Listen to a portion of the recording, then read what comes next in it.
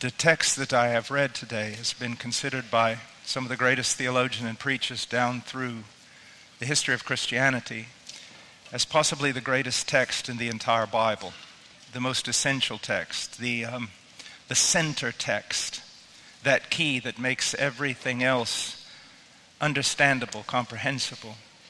Spurgeon and Martin Lloyd-Jones referred to it as the Acropolis of the Christian faith, the fortified city of Christianity. So we're going to take a look at this text in light of the Scripture itself. And our goal is to see the gospel. I have said oftentimes that the problem in our country and in the world is not so much that the people are gospel hardened as much as they are gospel ignorant. They are gospel ignorant because the pulpits seem to be so ignorant of the gospel. When you consider the gospel that is taught today compared to even 75 years ago, but especially in the Victorian era, time of Spurgeon, and then going on back to the Puritans and the Reformers, you would see an extraordinary difference. And so our goal is to get back, of course, to the first century. But we must pass through 2,000 years of Christian history to get there. And so let's take a look at this text. First of all, verse 23 may be one of the verses that you memorize first if you were raised in Christianity. For all have sinned and fall short of the glory of God.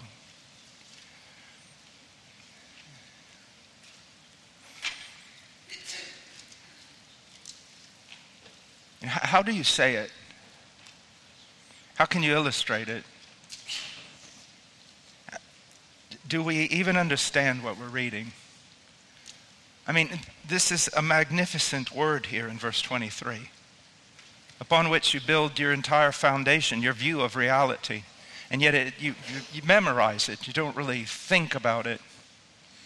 It's kind of like in C.S. Lewis's Voyage of the Dawn Treader when they're getting ready to move into this utter darkness in one part of the sea.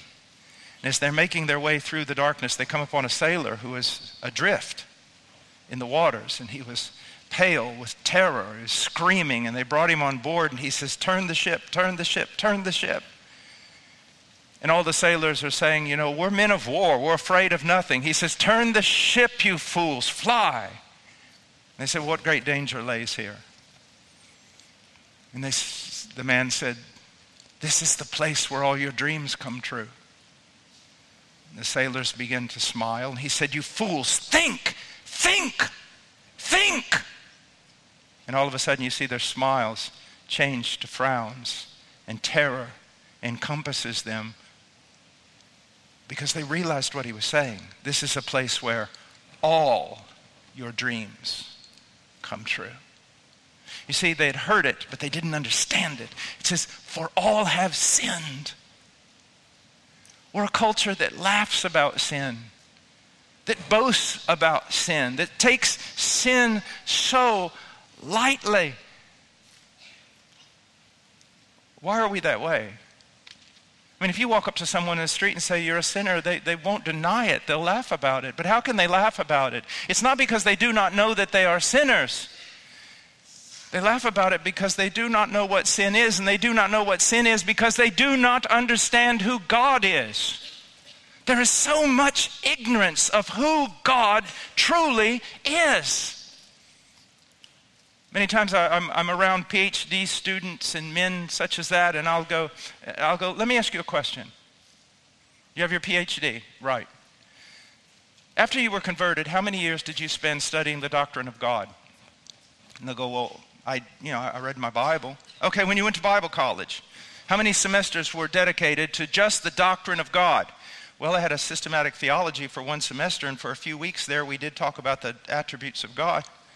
"Okay, when you went into your master's level program, how much did you study God? Of those 3 years, how many of those years were dedicated to the study of God?" "Well, again, we had a systematic, and I think the second semester we did spend like 3 or 4 months." Now, when you're PhD, how much of those years were dedicated to God, to knowing who God is? They go, "Well, my PhD wasn't in God." Do you see what's going on? Let me ask you a question.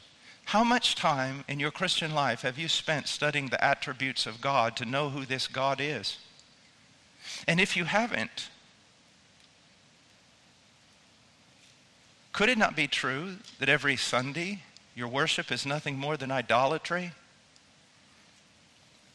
Because in the absence of a biblical knowledge of God, the only thing to replace is your imagination. So could it be possible that you have made a God in your own image and you're worshiping the God you made? What makes you think you have a biblical view of God? Because a biblical view of God will cause us to have a biblical view of sin. And the mere mention that all have sinned would be a statement of such utter terror that we would hardly be able to control our faculties. All have sinned. I mean, it's one thing, isn't it, to sin against some mayor of some small village?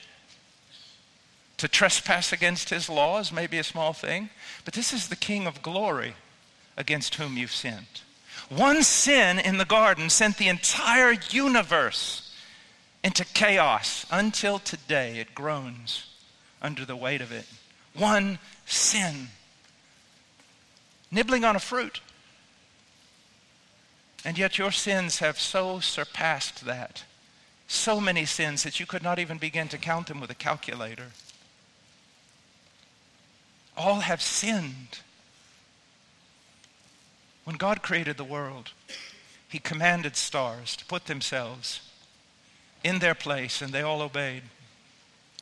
He told planets to move in certain spheres and orbits. They bowed down and worshiped. He told mountains to be lifted up, and they came forth. He told valleys to be cast down, and they threw themselves down. He told the sea, you will come to this point and no further, and the sea worshiped. He looked at you and said, come, and you said, no. That's why on the day of judgment, all of creation will stand to its feet and applaud God when he rids the earth of you. All have sinned. We don't understand what it means because we don't know God. And we've replaced God with our own construction. He told Israel, you did all this because you thought I was like you. All have sinned. Are you afraid? You should be. And fall short of the glory of God. Oh, I know what your prophets say. God has a wonderful plan for your life and you'll never attain it because you've sinned. That's not what this passage means. It's not even close to what this passage means. What this passage means is this, Romans 1.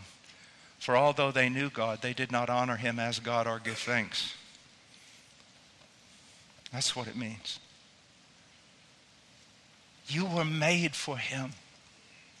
Think. I know in all this entertainment and all this silliness and all these sports and all these different ideas running around the world, all these things sucking up your time, you have no time to think, but think. You were made for him. Not for you. You were made for him.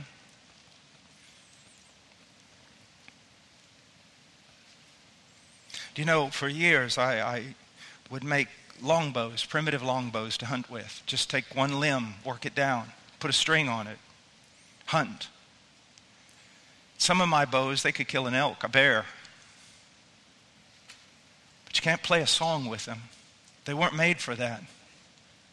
When you take them out of the purpose for which they were made, they become dislocated, limp, useless. That's humanity. We were made for him. Everything that we do, whether we eat or drink, explore, invent, create, mathematics, architecture, astronomy, geology, microbiology, physics, everything was to be done for him, to discover him. All our relationships, marriage, were to be an example of him.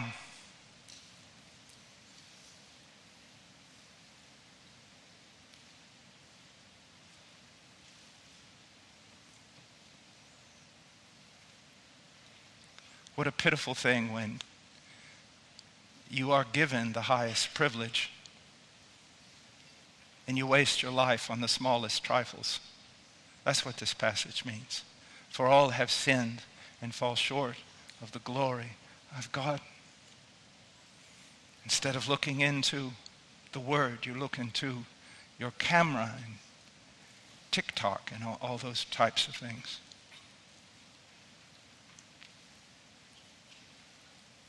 It is one thing to, I guess, even a platypus or a worm has a purpose. That if it is accomplished, it's a noble purpose. But you were made in the image of God. A sentient being, capable of knowing Him, loving Him, following Him, imitating Him. We have not done it. Mars did it. The moon did it. Crickets do it. Amoebas do it. Black holes do it. Only you don't do it. For all have sinned and fall short of the glory of God. Now the question is, what should a God do with people like us? Sometimes when I'm sharing the gospel, one of the ways I'll start is just say, what should God do with a person like you? I mean, what should He do with you? We have sinned. And our sin leads to judgment. A judgment of wrath. An expression of divine hatred.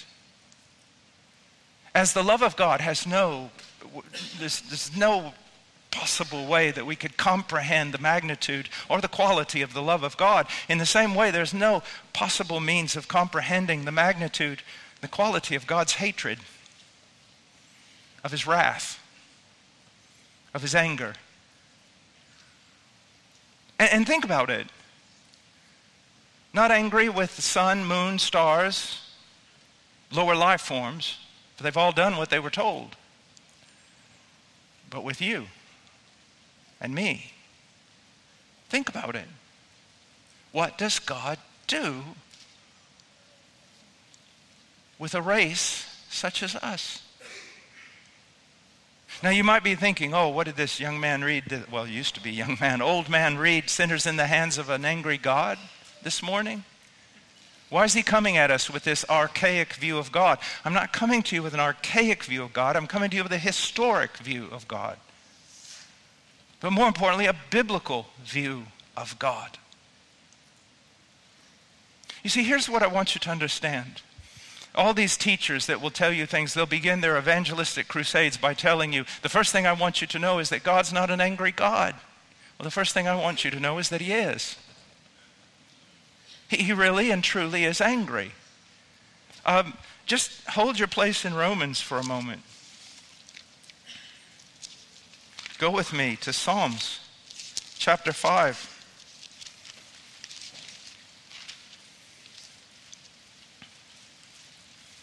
Look in Psalms 5.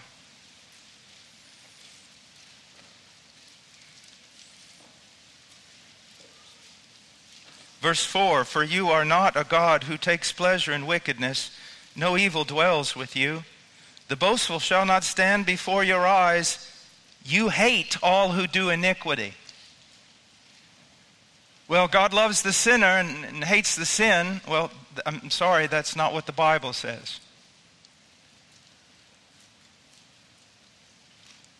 He is not demonstrating hatred toward the iniquity, but toward all who do it. Look at it clearly. Then look over in chapter 7. Look at verse 11. God is a righteous judge and a God who has indignation every day. He has anger every day. So here we've learned something, that the God of love hates. And the God who is patient is angry every day. Now, you have two choices when you come to a crossroad like this. You have two choices, academically, intellectually, logically, rationally. You have to see how they work together biblically, or you have to deny one of them. And your culture has primarily denied one of them. God is a God of love. He's not a God who hates. He's not a God who's angry. Well, if he's not a God who's angry, and he's not a God who hates, then guess what? He's no longer a God that's righteous. You say, well, I don't understand. Well, let me ask you a question.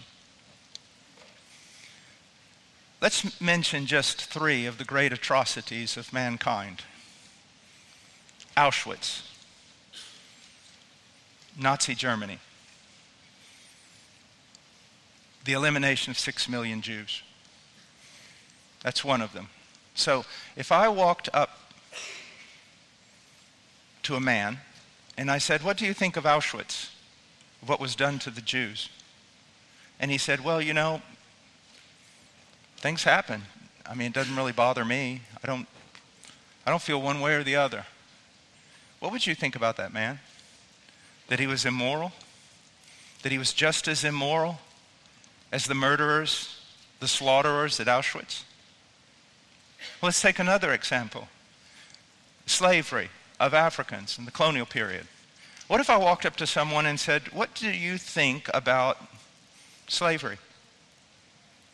And they said, well, you know, economics is economics. It worked. I don't really feel bad about it. What would you think about that person? Would you think they were a moral person? Would you think they were good? Would you think they were loving? Would you think they were righteous? No, you'd think they were a monster, wouldn't you? Now let's think about the 65 million babies that have been slaughtered here in America. You walk up to somebody, what do you think about that? Well, you know, choice is a choice.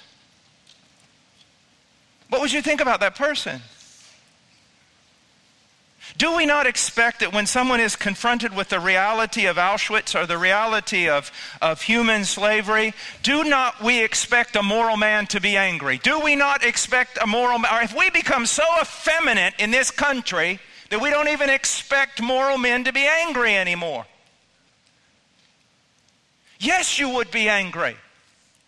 As a matter of fact, everyone in this room, you have been righteously angry about something. Isn't it amazing that you have the right to hate things, but God doesn't, in your opinion? And you have the right to be righteously angry about things, and God does not? If a person is righteously angry, it means they are righteous about some wrong. God is more righteous than you could ever imagine. And if that is true, and it is true, then his anger and hatred of evil goes so far beyond anything you could imagine. He will eat worlds and swallow them. What kind of God have you been raised on?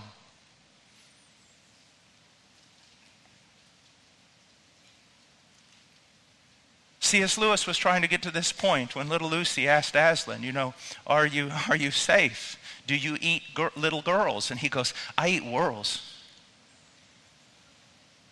He's not a safe lion, but he is good. You see, we're not understanding what's going on here. This is not some little religious thing.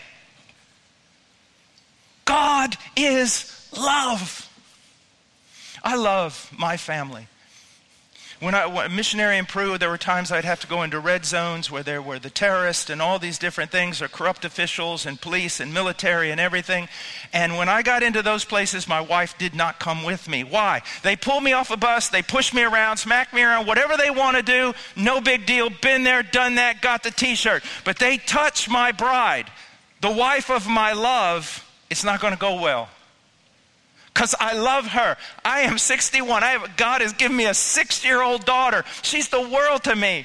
My 15-year-old daughter. I would die 1,000 deaths for her. My 2 boys, they're on their own. But you see, I love them.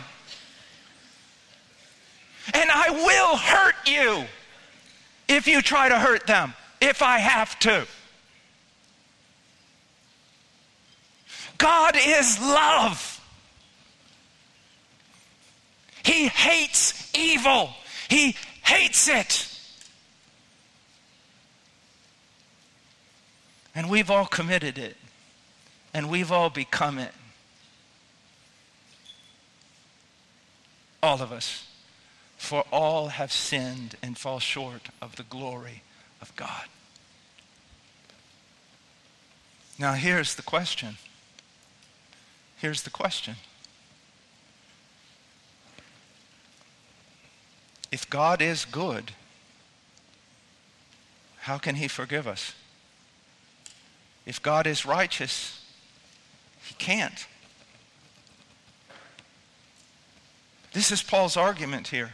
The great question of Scripture. If you want to condense everything together and wonder what is this whole thing about, it's all about this.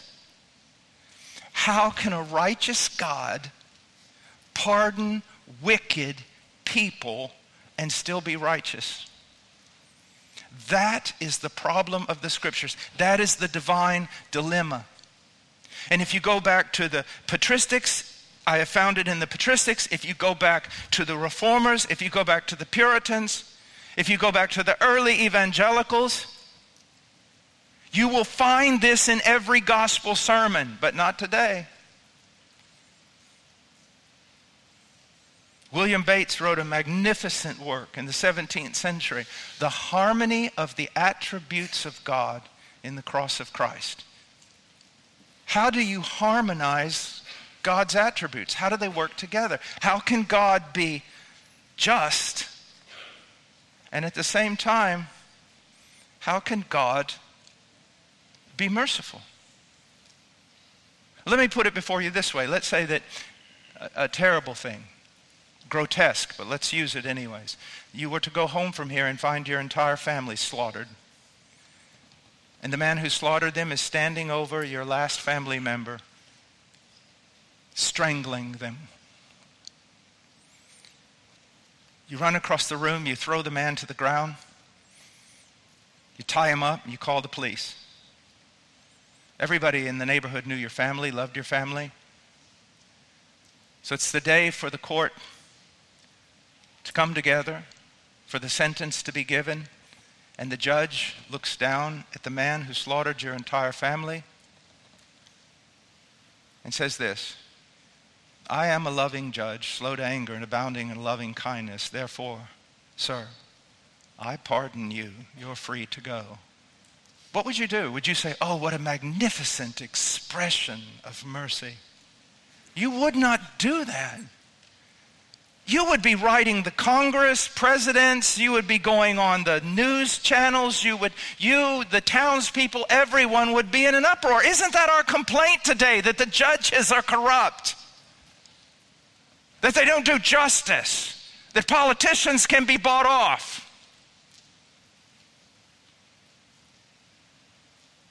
So the real question is, how do a God who is truly just, how does He pardon and maintain His justice? That is the question of this text. Now, I want us to look for a moment, because I want to prove my point and show you how that throughout Scripture this has been a dilemma. Look in Exodus 34.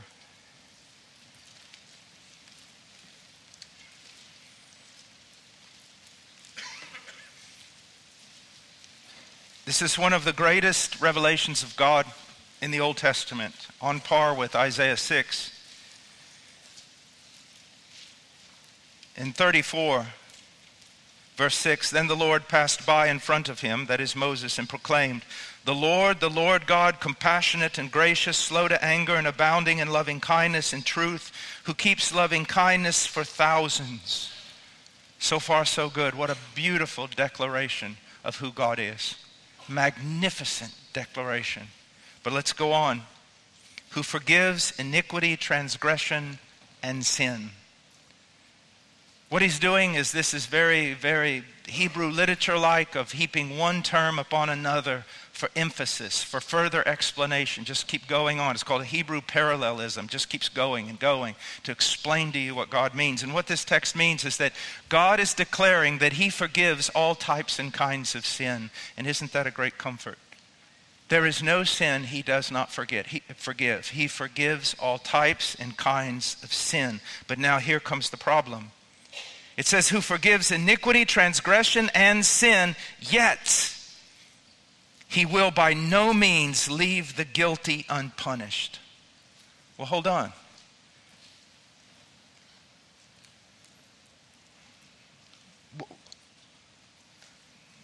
He forgives all types and kinds of sin. He will punish every type and kind of sin without exception. Well, how do you do that? He says he forgives all types and kinds of sin, but every sin will be punished. How do you do that?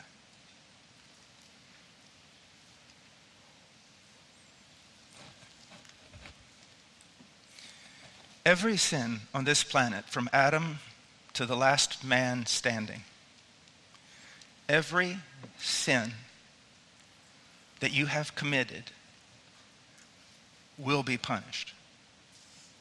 Now, there are two possible ways in which that punishment can occur. One, you can receive penalty, you can receive punishment for your sin by passing an eternity of suffering in hell personally. That's one way that your sins will be punished. Your iniquity will be punished. You in hell for an eternity. But there's another way that sin can be punished. Punished upon Jesus Christ. So you make your choice. You can stand in your own self-righteousness and say, I'm good with God and have no need of that atonement that was made on Calvary. And you will be punished. Your sins will be punished throughout eternity in hell. Or you trust in Christ Jesus, and all your sins were punished on him.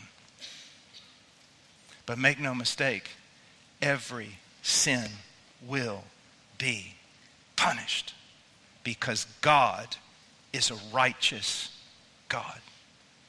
Either you will absorb that punishment in hell, or that punishment will have been absorbed by Christ on Calvary. You make your choice. Now, let's go on and look at it from Proverbs.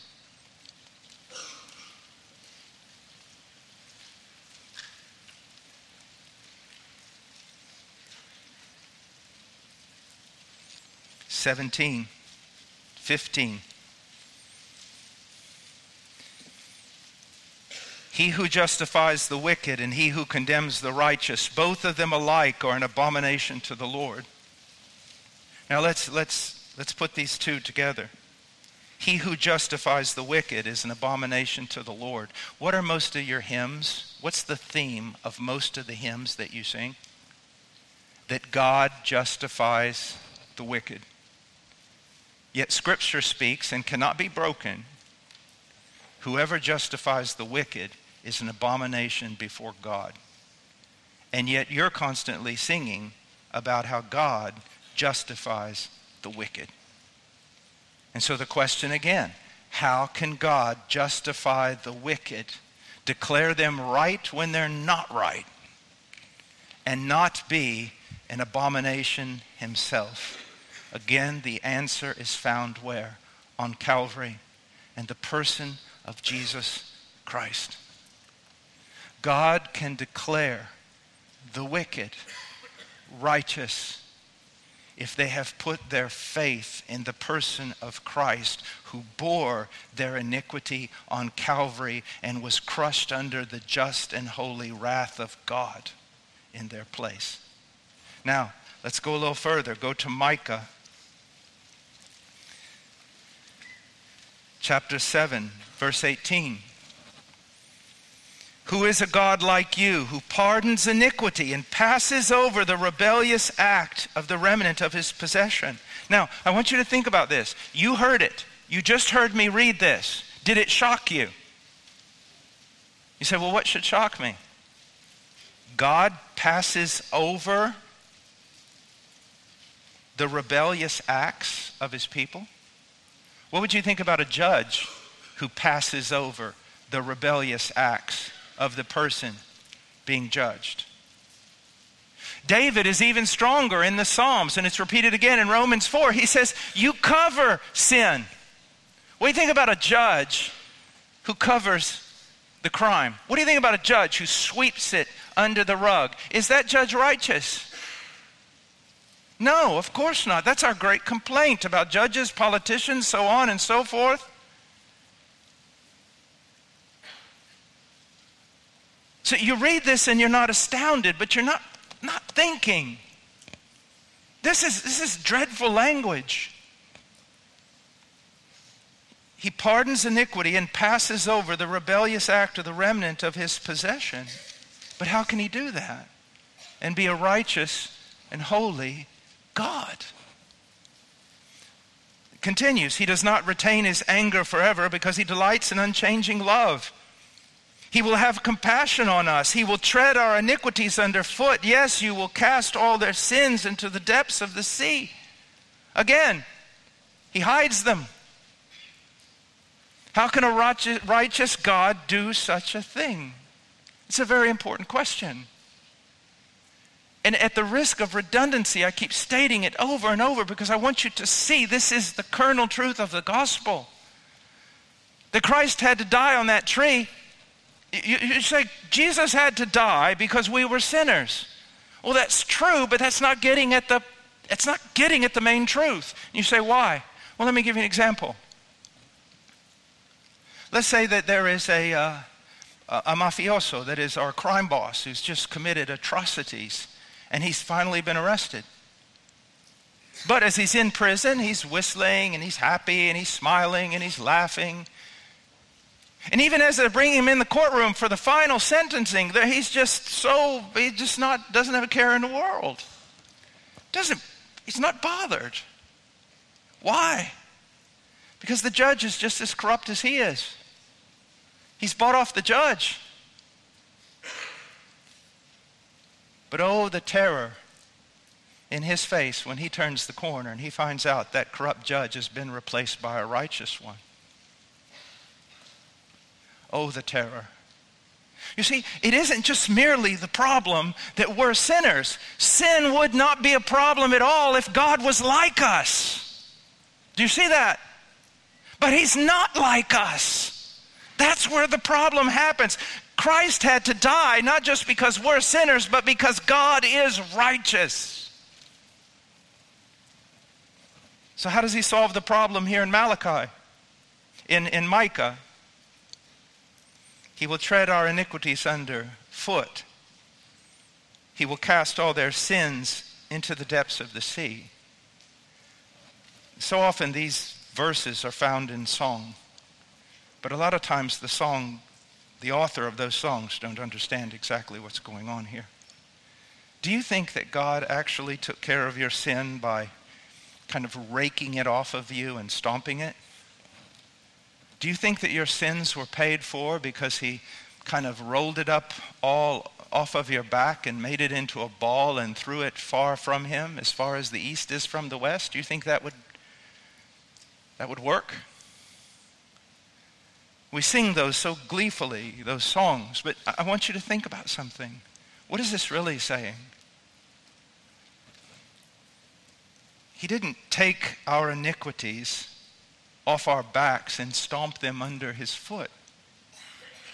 He took our iniquities off our back and he placed them upon his Son and he crushed his only begotten Son under his foot. He didn't take your sins and roll them up in a ball and throw them into the depths of the sea. He took your sins and placed them on his Son and cast his Son into the sea of his wrath, his righteous indignation, and his holy anger against those sins and against you. Changes things, doesn't it, when you think about it that way? I love to point out there's just so much in the New Testament that is just overlooked as coming straight out of the Old. Straight out of the Old. It's unbelievable. So you read about Jonah. He's a disobedient prophet. He's crossing the sea. The storms come up. He's asleep. They wake him up. He comes out. He says, "It's me. Throw me into the water." And that water, that rage, that storm was a natural manifestation of the wrath of God. Throw me into the storm. They threw him into the sea, and the sea was calmed. The wrath was over. So you come to the New Testament, and Jesus is telling them, let's get in a boat and go across. But then there's a raging storm, and there's a raging storm while Jesus is asleep, just like Jonah.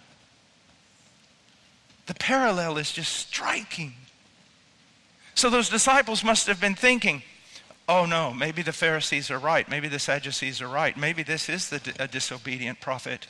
Because we're in the case just like Jonah now. We're crossing the sea. A storm comes up. We're going to drown. There's no way out. And he's asleep. They wake him up and he comes out and he stills the sea. Proving he's not the disobedient prophet. He's the prophet, the Son of God. But it is also a picture, though a slight one, of Christ on Calvary throwing himself into the wrath of God on your behalf and suffering there until every demand of justice is met. Now, I want us to go back to Romans.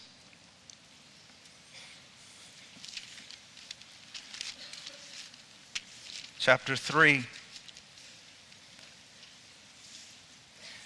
Verse 24, being justified as a gift by his grace through the redemption which is in Christ Jesus. In verse 23, we hear the bell toll of condemnation. All have sinned and fall short of the glory of God. But in 24, Paul is speaking to the Roman Christians and he says something absolutely astounding, extraordinary about them.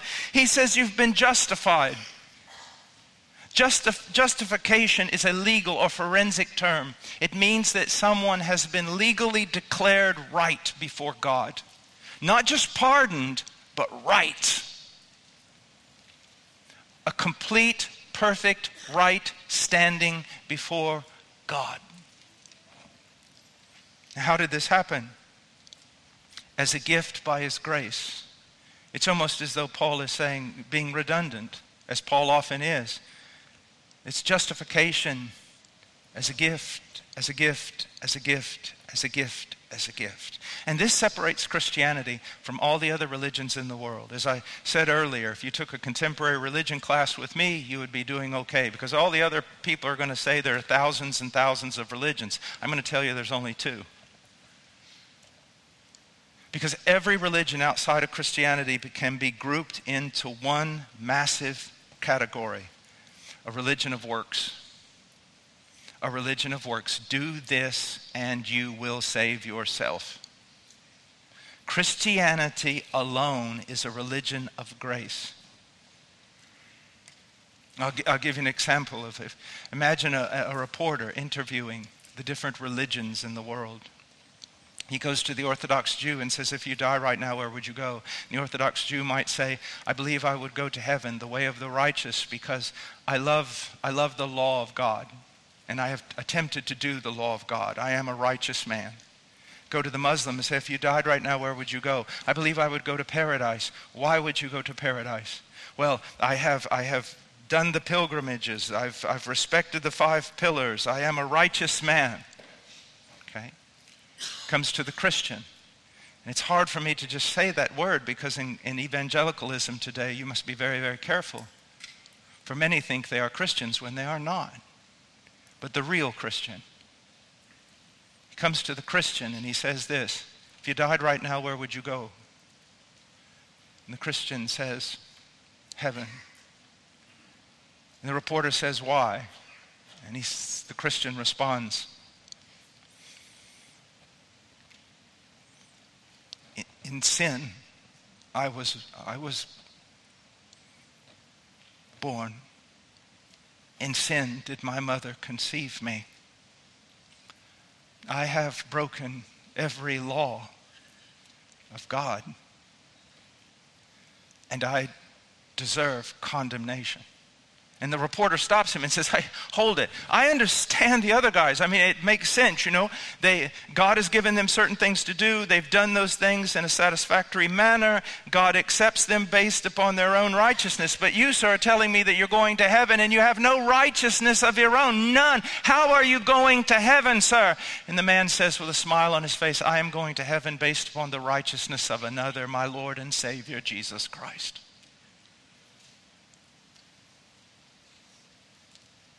It's a gift. But that still doesn't solve the problem. I mean, we know that faith saves us, but faith in something that had to be done. Because faith alone is not an atonement. Faith cannot atone for your sin. Faith cannot satisfy the offended holiness of God, the offended justice of God. Faith cannot satisfy it. Something has to happen. And that's what Paul talks about here. He says, being justified as a gift by his grace through the redemption which is in Christ Jesus. Redemption. I would really admonish many people, be careful how you pronounce certain words.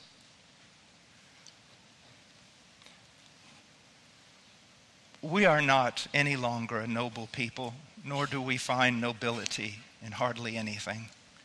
We're a vain and vulgar and stupid people. We've become a nation of just...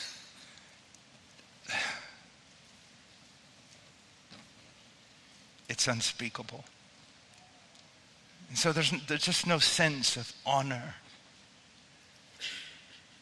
And sometimes we treat words in Scripture as though we could just fling them out like they were the name of some cartoon character. There are certain words that the Puritans used to say that you should only pronounce with a trembling lip. Redemption is one of them. We were redeemed. We were bought. We were not bought by silver or gold. All the coffers of heaven were not emptied. We were bought by the blood of God's own Son. And it's the reality of that. It's not the freedom that motivates us so much. It's the price paid for the freedom that moves men and women to piety. That's why the gospel is the mystery of godliness.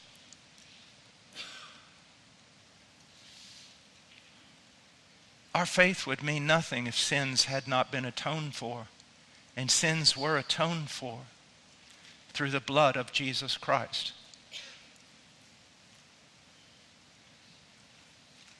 We're not a meditative people.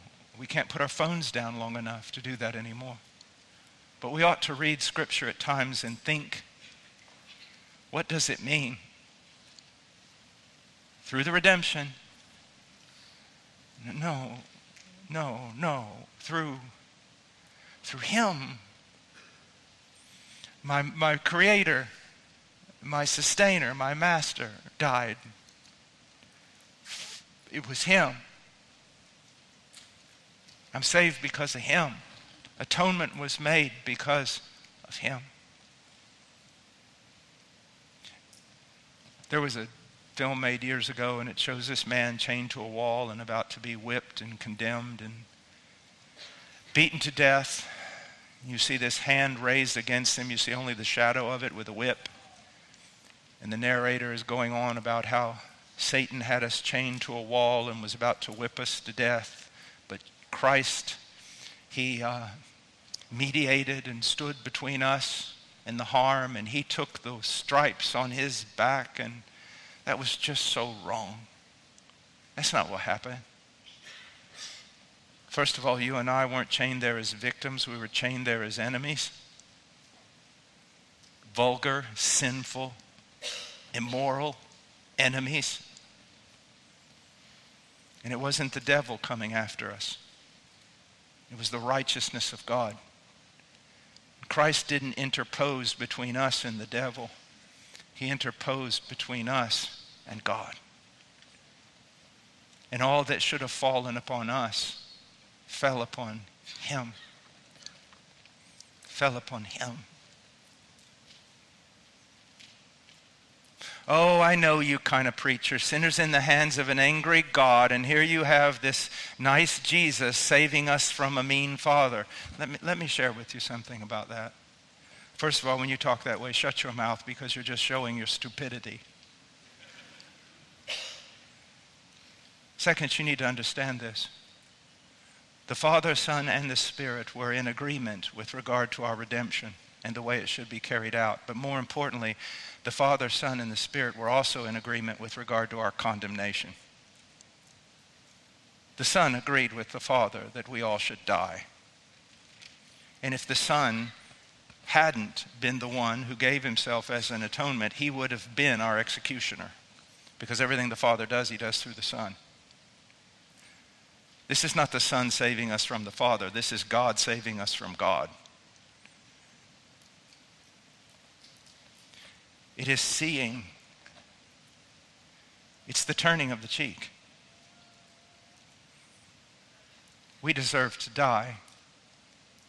God is righteous and we must die.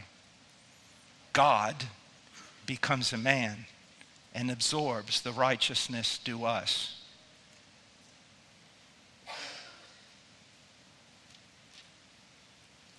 Imagine for a moment that there is a dam 1,000 miles high and 1,000 miles wide, and it's filled to the brim. And at the bottom of that immense dam is a tiny little village. And you're in that village. And then one moment you wake up to a crack that seems like the world is split in two.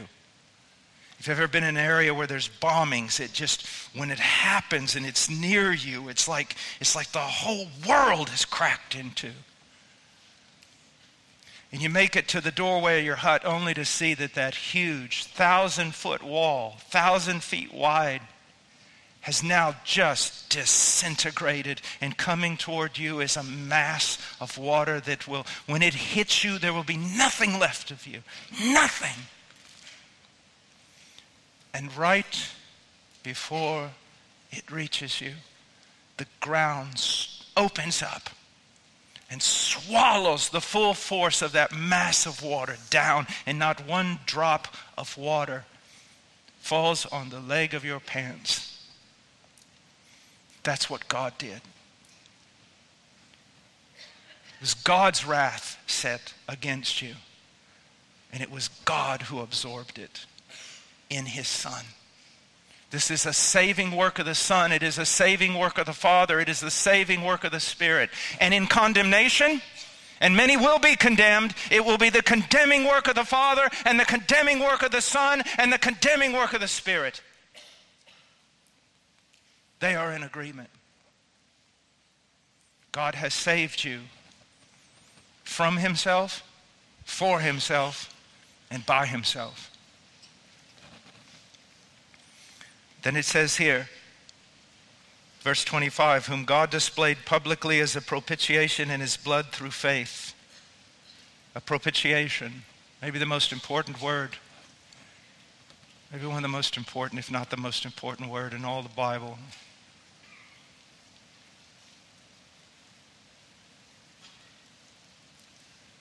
I'll never forget, years ago as a young boy preacher, I was going to preach, and I walked in, and found out that preaching in front of me was Vernon Hyam, one of Martin Lloyd-Jones' best friends.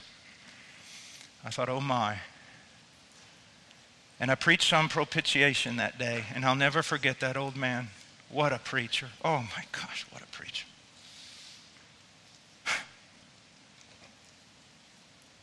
I came down from the pulpit, and he had his Bible like this. And he goes, boy, we got the word back in the book. We got it back in the book. And he was talking about the word had been retranslated again into propitiation. The word is so important, so dear, and if most Christians were even asked about it, they wouldn't be able to even know where it is or what it means, and yet it possibly is the greatest word of all to describe Calvary. It's referring to a sacrifice that satisfies the demands of justice, God's justice, so that God can now be just because his demands have been met, and merciful to sinners because their sins have been paid for by him. A propitiation in his blood through faith, through faith, through faith. Recognize this, the only thing that the Christian contributes to their salvation is their sin.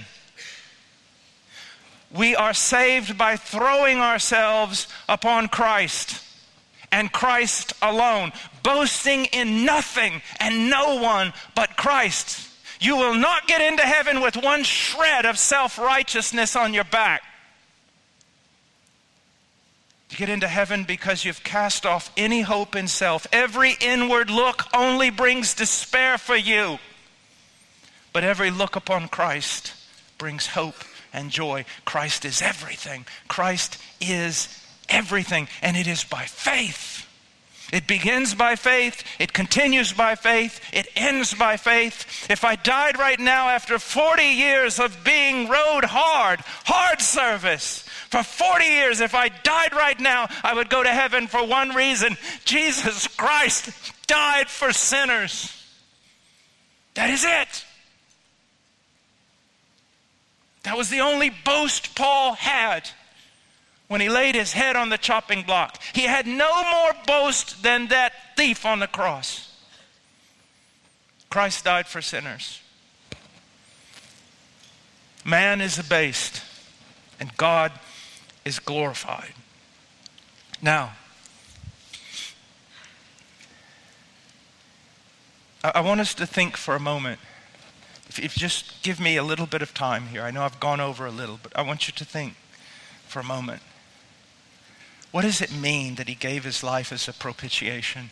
What does it mean that he died? I hear these Easter sermons, and they're all about thorns and nails and whips. And all that was an aspect of a manifestation of the wrath of God. But what happened on that tree? You see, because there's a great problem.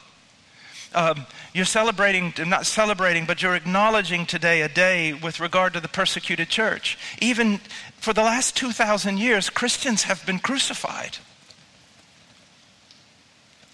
Crucified, covered with tar, set on fire, crucified. And there are accounts after accounts of Christians going to the cross, singing hymns, saying things like, "Play the man. Today we die." Christopher Love, his wife told him, "Don't back down." Sent him a letter in prison, said, "Tomorrow morning, they're going to take off your head." But she said, "Tomorrow morning when you get up and you dress yourself, you'll be putting on your wedding garments. Go forth, man. Die." How many people have gone to crosses singing and bold, and yet the captain of our salvation is in a garden saying, "No, no, let this pass from me." So obviously there's something going on in Calvary that doesn't just go on in a normal crucifixion. And what is it? It's the cup. It's the cup. What is the cup? Let me read to you a passage in Jeremiah. Just listen. For thus the Lord, the God of Israel, says to me, take this cup of the wine of wrath from my hand, and cause all the nations to whom I send you to drink it.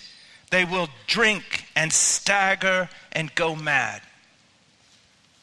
You see, every Christian that's ever died on a cross, they could die there with some sense of joy. Why? Because they had the presence of God. They knew they were in the will of God. They knew God was looking down upon them with favor. But not so with Christ. When he took our sins upon himself, the only thing for him then was the absence of the good pleasure of God and the wrath of Almighty God upon him.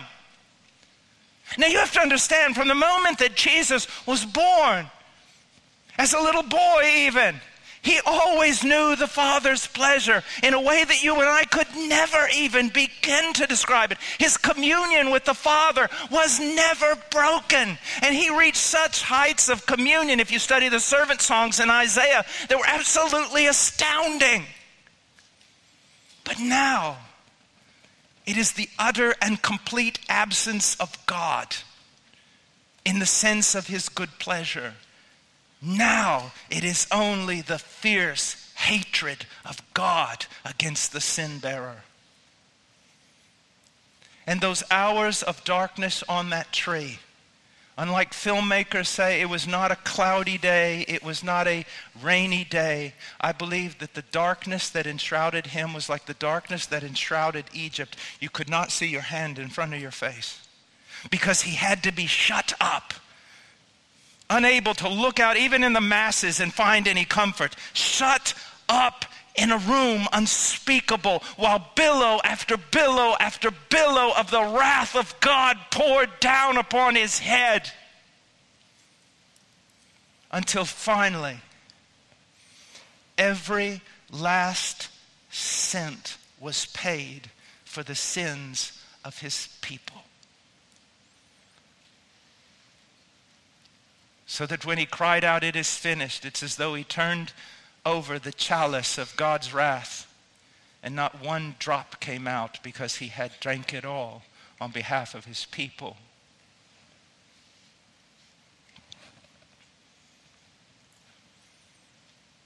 Now he goes on and he says, this was to demonstrate. It says that God displayed him as a propitiation in his blood through faith. This was to demonstrate his righteousness, because in the forbearance of God, he passed over the sins previously committed. What does that mean? It's essential that you understand this. Essential. God publicly displayed his son. He placarded him, as the British would say. He placarded him on the tree. In the very center of the religious universe, he hung him up for all to see. Why? To give a demonstration. To make an atonement, absolutely, but also to give a demonstration. Well, what's the demonstration? To prove once and for all that God is righteous. You say, well, why would God have to prove that? I mean, you go back in the Old Testament, you see all these judgments and things. Why would God have to prove that he is righteous? Because all throughout history, that those judgments have been mingled with mercy. And that was unacceptable. Justice was saying no. Let me explain. Imagine Satan is beholding the history of redemption. And he's standing before the throne of God. And he looks at our fallen parents. And he says, where is your justice, God? Where's your justice? They have sinned and they must die. But you not only give them a promise, you give a promise to their seed. You're going to redeem them. You're going to help them. Where's your justice? Now imagine Noah. God, where's your justice? You flooded the world. That's not enough. Noah should have died. Noah was a sinner. His family, sinners. They proved it as soon as they got off the boat. Where's your justice? Oh, Abraham, your friend, he lied about his wife. He did not believe you. He put her in jeopardy. Israel, your people, They worshiped me in the wilderness, not you. The prophets even said so. Where's your justice? Why do you tarry with them? Oh, David, man after your own heart, he's a murderer and an adulterer. Where's your justice? They should all die.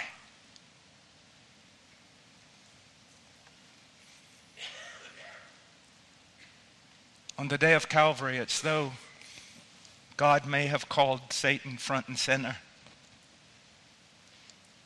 and said, do you want to know how I could give a promise to those fallen parents of the entire race? Do you want to know how I could save Noah and his family from the flood? Do you want to know how I can be faithful even now to Israel? Do you want to know how I could call Abraham my friend and call David my son? Look to Jerusalem now. Turn your face toward the cross. There my son dies for them all. And when he died, he proved that God was just and justifier of the wicked. The divine dilemma is finally solved. How can God be just and yet pardon wicked people like us? Maybe in your fine Washington culture, being called wicked is a little bothersome for you. But you are, apart from Christ. How could he save the likes of you? That would be the thing on that day when you stood before him. Do you realize on that day, if you stand before him without Christ, all of creation stands up and accuses you? There's no hope. And if God were to accept you, there would be the declaration of unrighteousness against him, except for the fact that God has atoned for your sins through his own Son, who died on a cross in your place. And then on the third day, he arose. And Paul goes on in chapter 4, and I wish we had time to go through it. Chapter 4, verse 25. He was delivered over because of our transgressions, and he was raised because of our justification. He was raised, why? Because what he did on that tree perfectly satisfied God's justice once and for all.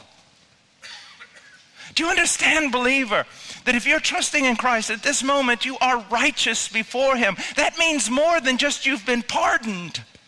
Because you've got to be more than neutral to go to heaven. You have to be righteous to go to heaven. The moment you believed in Jesus, all your sins, past, present, and future, were pardoned, were atoned for. And not only that, that perfect life that Jesus lived for all those years, that perfect righteousness of his, he dresses you in it. It's imputed to you. That's why he's greater than Joseph. Joseph would not share his coat of many colors with his brethren. Jesus shares his coat of righteousness with all. It's amazing. And then 40 days after he ascended, not enough is said about his ascension.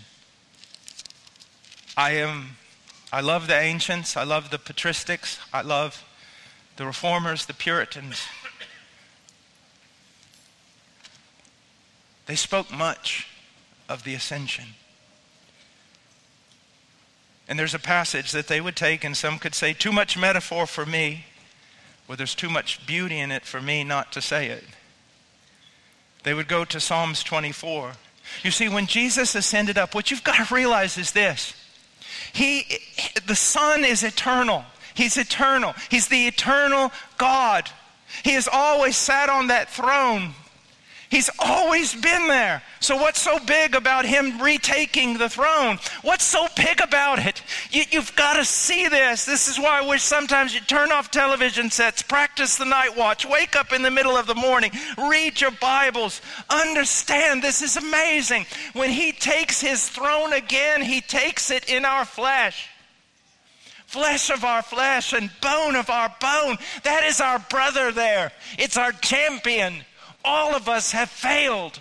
Every last one of us. Sons of Adam, daughters of Eve. Every one of us has failed. There has only been one among us who has triumphed.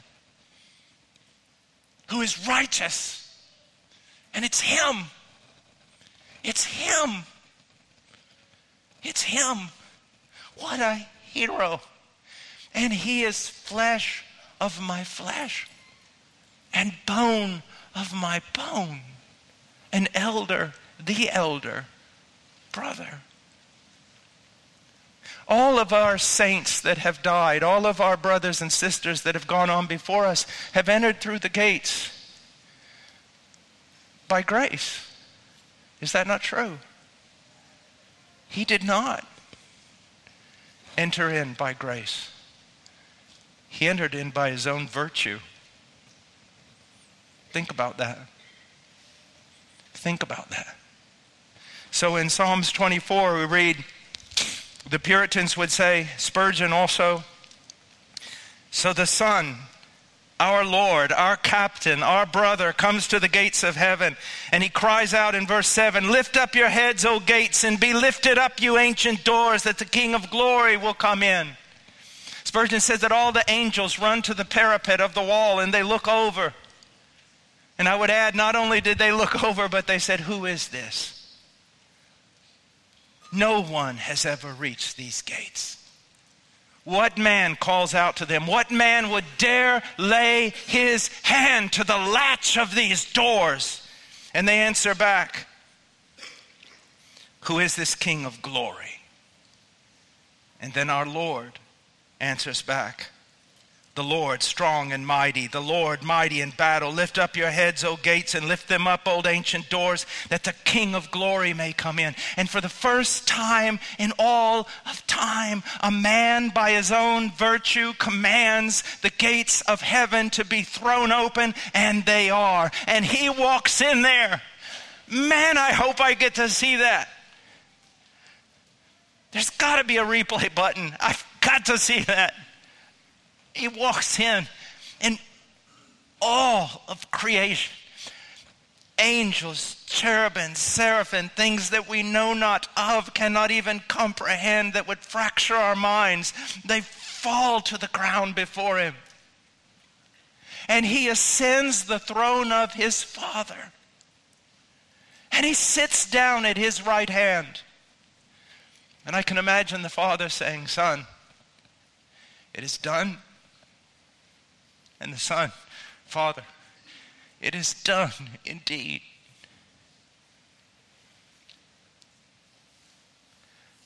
My grandfather's favorite song was, take the royal diadem and crown him Lord of all. This is not about religion. It's not about ethics. It's not about your puny morality. It's not about culture. It's about him. It's all about him. It's all about him. I don't need educated men. I don't need polite men. I don't even need clean men. Just give me 100 men that will follow the Lamb wherever he goes. And we'll take on any empire. It's all about him. Piety is not something that comes from us. It's our affections being drawn out of us when we see him. It's all about him. It's all about him. It's all about him. And in your life, so surrounded, especially in this area, by so much nonsense and entertainment and triviality and so many things, Oh, turn your face to this book. Turn your knees to the floor and catch a vision. I have had the privilege over my many years of being with some of the greatest Christians, knowing them, men who suffer. And you ask yourself this question, well, how did they get that way? We know from Scripture that they were sons of Adam, daughters of Adam. They weren't born any better than we were. We know that when they were born again by the same Spirit that regenerated us. So what made some people be willing to do anything for the cause of Christ? It was simply this. They saw a greater vision of Him. A greater vision of what He did. And that is the task of preaching. And that is the pain of preaching.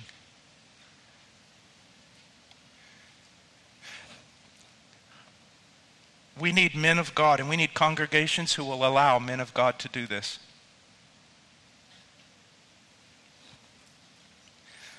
We need men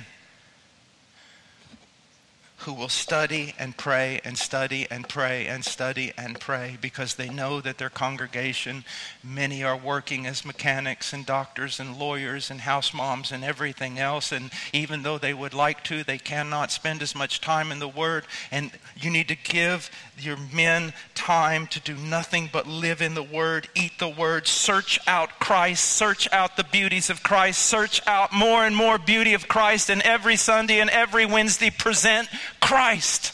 Because all you need to fix anything is a greater vision of Christ and what He did on Calvary. And if God has worked in your heart today, you're not just supposed to go out here and go, oh, that was nice. How then shall we live? What will you do? Are you unconverted and stand naked and alone before God on that day? Do you know Him? Because if you do not repent, see your sin, turn from it, and run to Christ and Christ alone. Desire to be clothed in Him alone. I've told people at times, run to Christ. They say, but I have no strength to even run. I say, then walk to Christ. I can't walk. Crawl to Christ. I can't. I say, fall down. Can you fall down on Christ? You can do that, can't you? Repentance and faith is basically falling down. I have nothing left. If you don't catch me, if your righteousness, if your work does not catch me, I will not be caught. If Jesus is not enough, Jesus and Jesus alone is not enough to save this sinner from hell, then I'm going to hell because I refuse to trust in any other person or thing. And now, for a parting word from Pastor Jesse Johnson. Thanks for joining us. If you're in the Washington, D.C. area, I would love to see you at Emmanuel Bible Church. For more information on our church or our current service times, go to ibc.church. For more information about the Master's Seminary and their Washington, D.C. location, go to tms.edu. I hope this resource has been a blessing to you, and it helps you seek the Lord daily, serve others around you, and share the gospel with boldness.